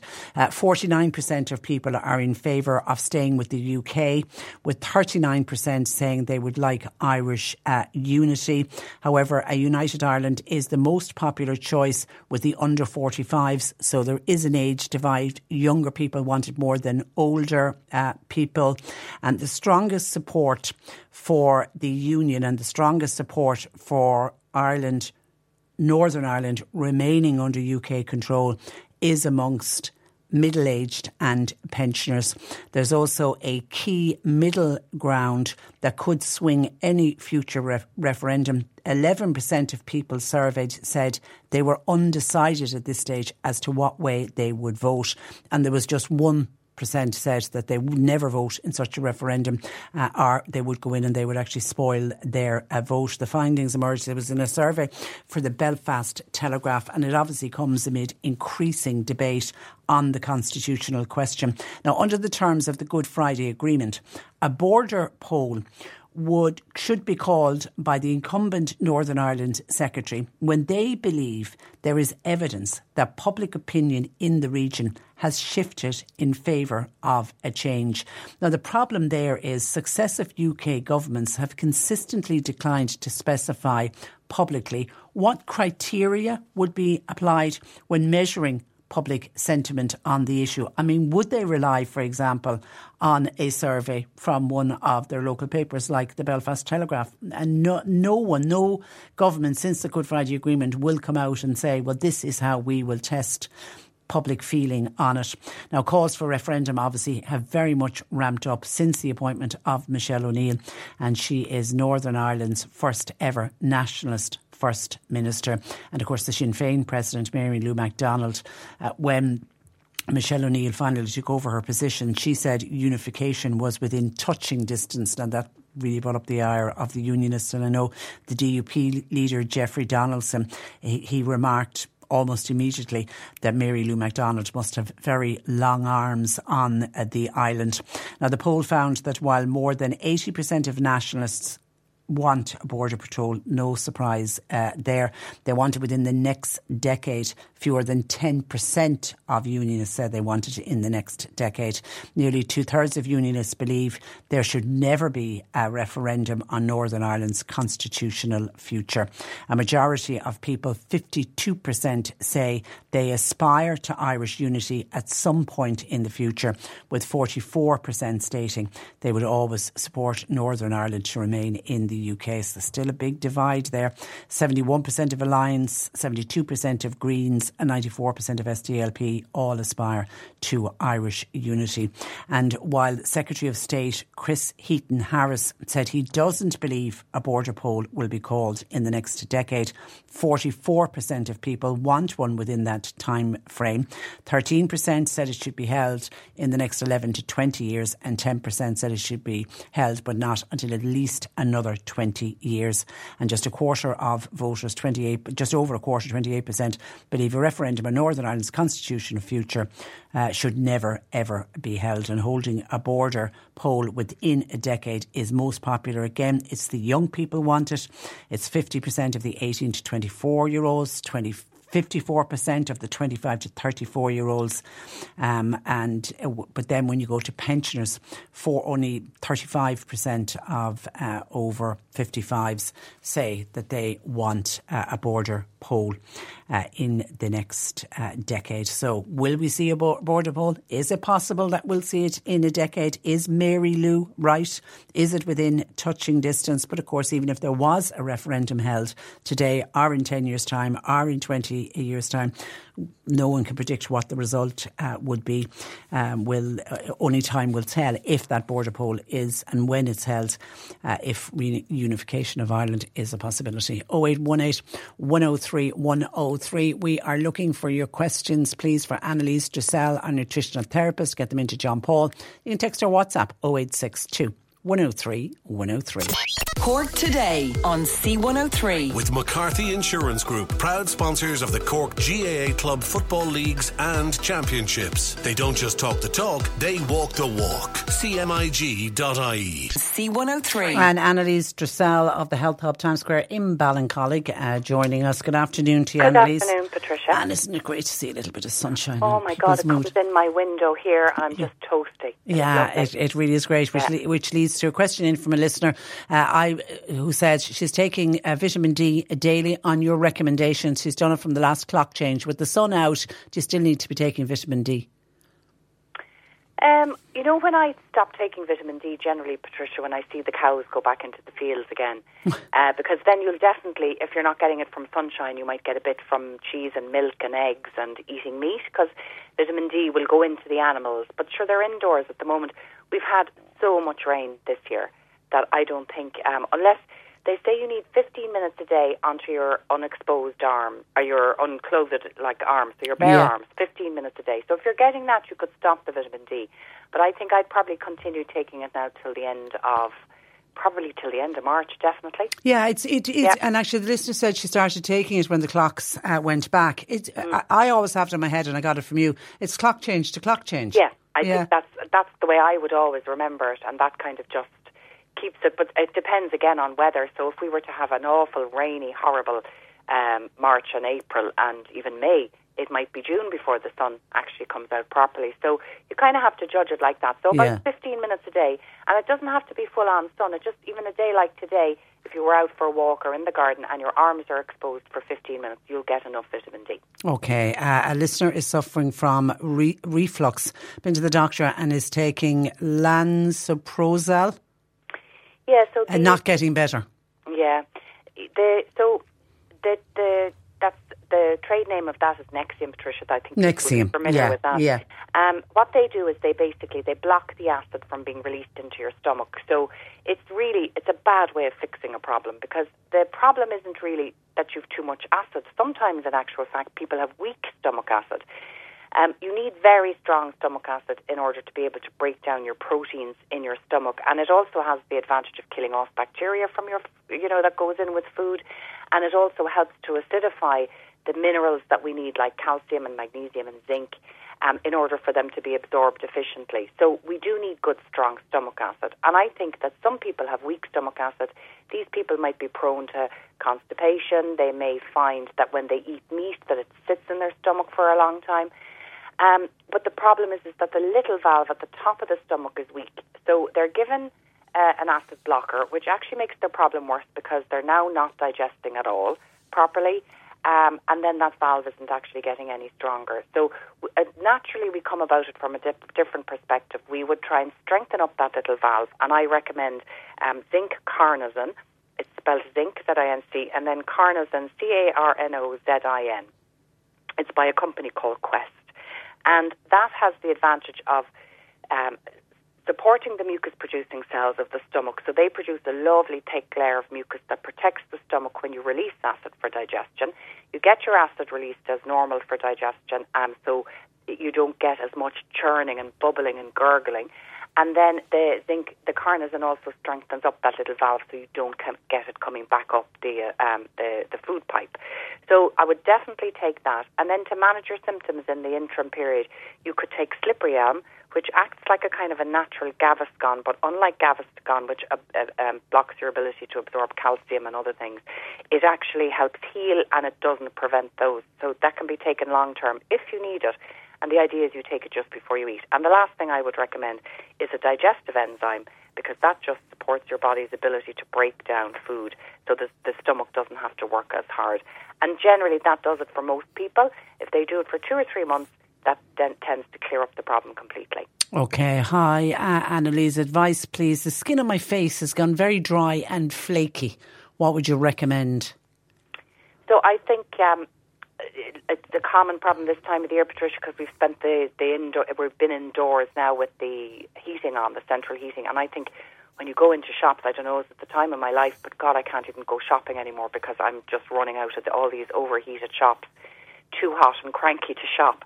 So I think it's typical to have very dry skin at this time of the year.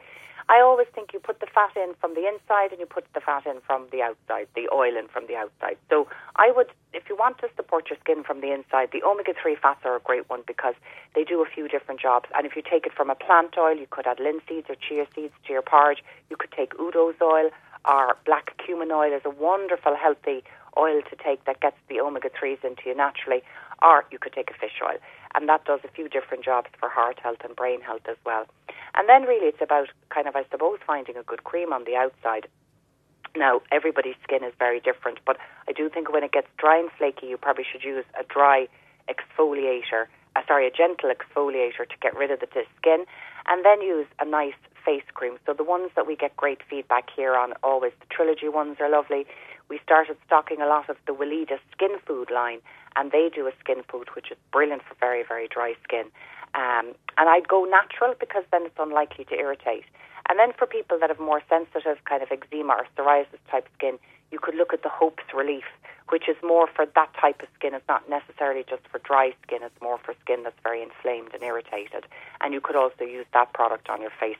And just be careful you're not using any type of cleanser that's stripping the natural oils.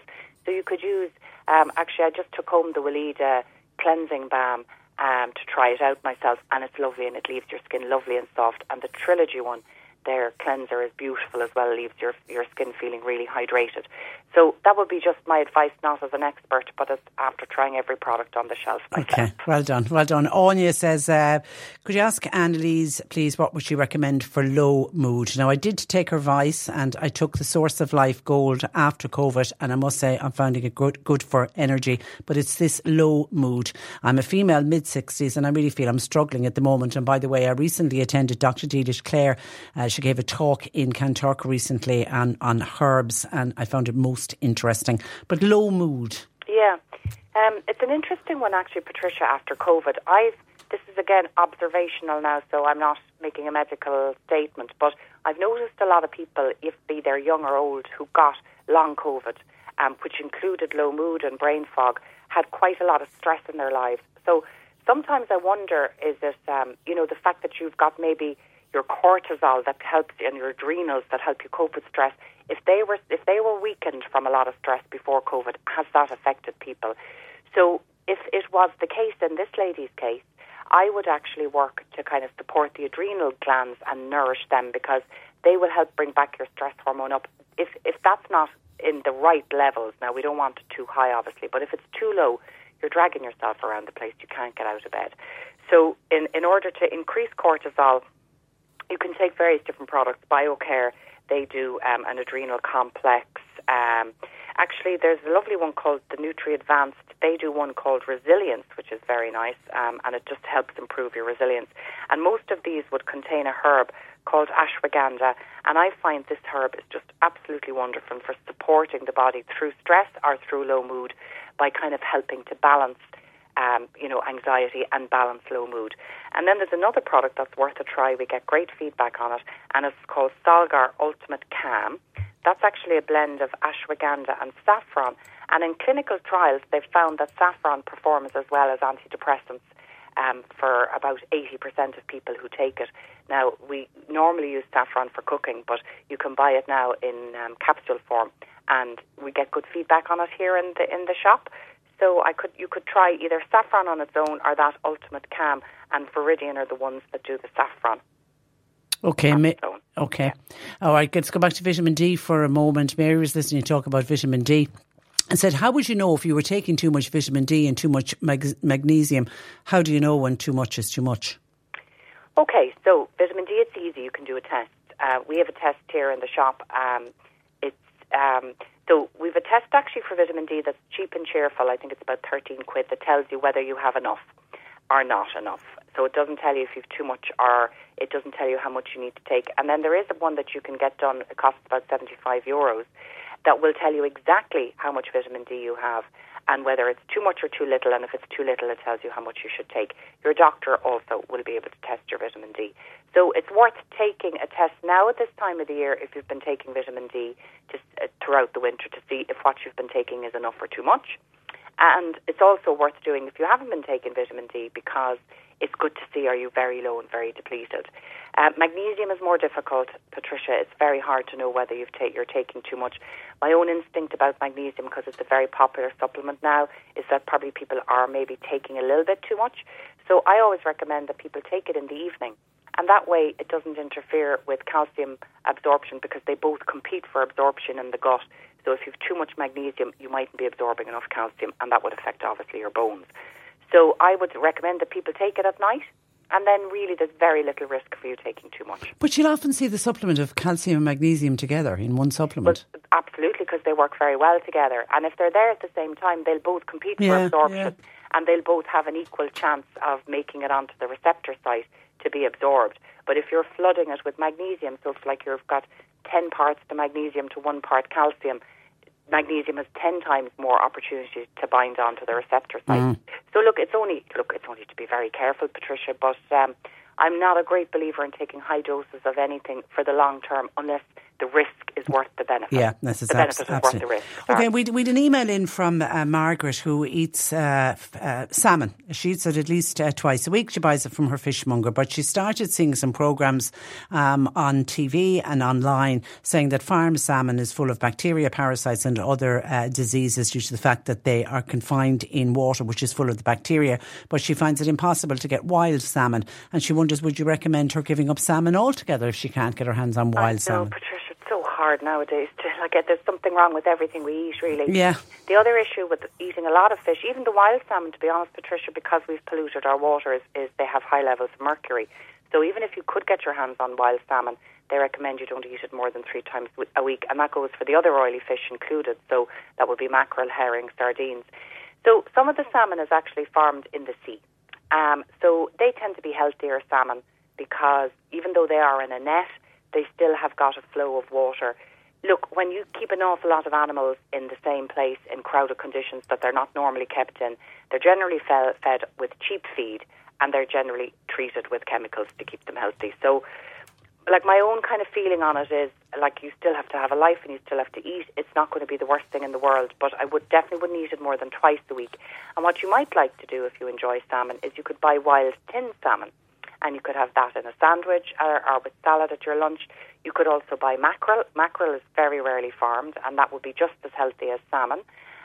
Also, sardines and herring tend not to be farmed, so you can get those fresher. And there are alternatives. Okay, we leave it there. Listen, have a lovely week, and we'll chat to you next Monday. Thanks, Patricia. Thanks a million. That's Annalise Dressel. She put up all the information on her website, healthhubstore.com this afternoon, and John Paul will put it up as an individual podcast. And can I just say, I saw a lovely text coming in from West Cork Councillor Paul Hayes asking me just to give a shout out to what we affectionately referred to here on the programme as the election baby.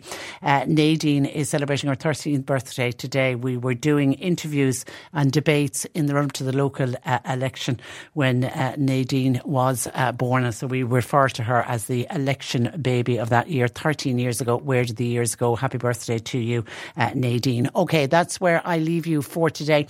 My thanks to John Paul McNamara for producing. Nick Richards is with you for the afternoon. Nick will look for another qualifier for Snap the app, so make sure you have downloaded the app and listen to play right across the week. But we will have a winner today, €500 later on with Martina. That's where I leave you for today. Thanks. We'll talk to you tomorrow at 10. Cork Today on C103. With McCarthy Insurance Group, proud sponsors of the Cork GAA Club Football Leagues and Championships. For motor, home, business, farm, life and health insurance. CMIG.ie. Planning for your next trip? Elevate your travel style with Quince. Quince has all the jet-setting essentials you'll want for your next getaway, like European linen, premium luggage options, buttery soft Italian leather bags, and so much more. And it's all priced at 50 to 80% less than similar brands. Plus, Quince only works with factories that use safe and ethical manufacturing practices. Pack your bags with high-quality essentials you'll be wearing for vacations to come with Quince. Go to quince.com/trip for free shipping and 365-day returns. This is the story of the one. As a maintenance engineer, he hears things differently. To the untrained ear, everything on his shop floor might sound fine, but he can hear gears grinding or a belt slipping. So he steps in to fix the problem at hand before it gets out of hand. And he knows Grainger's got the right product he needs to get the job done, which is music to his ears. Call, click Grainger.com, or just stop by. Grainger, for the ones who get it done.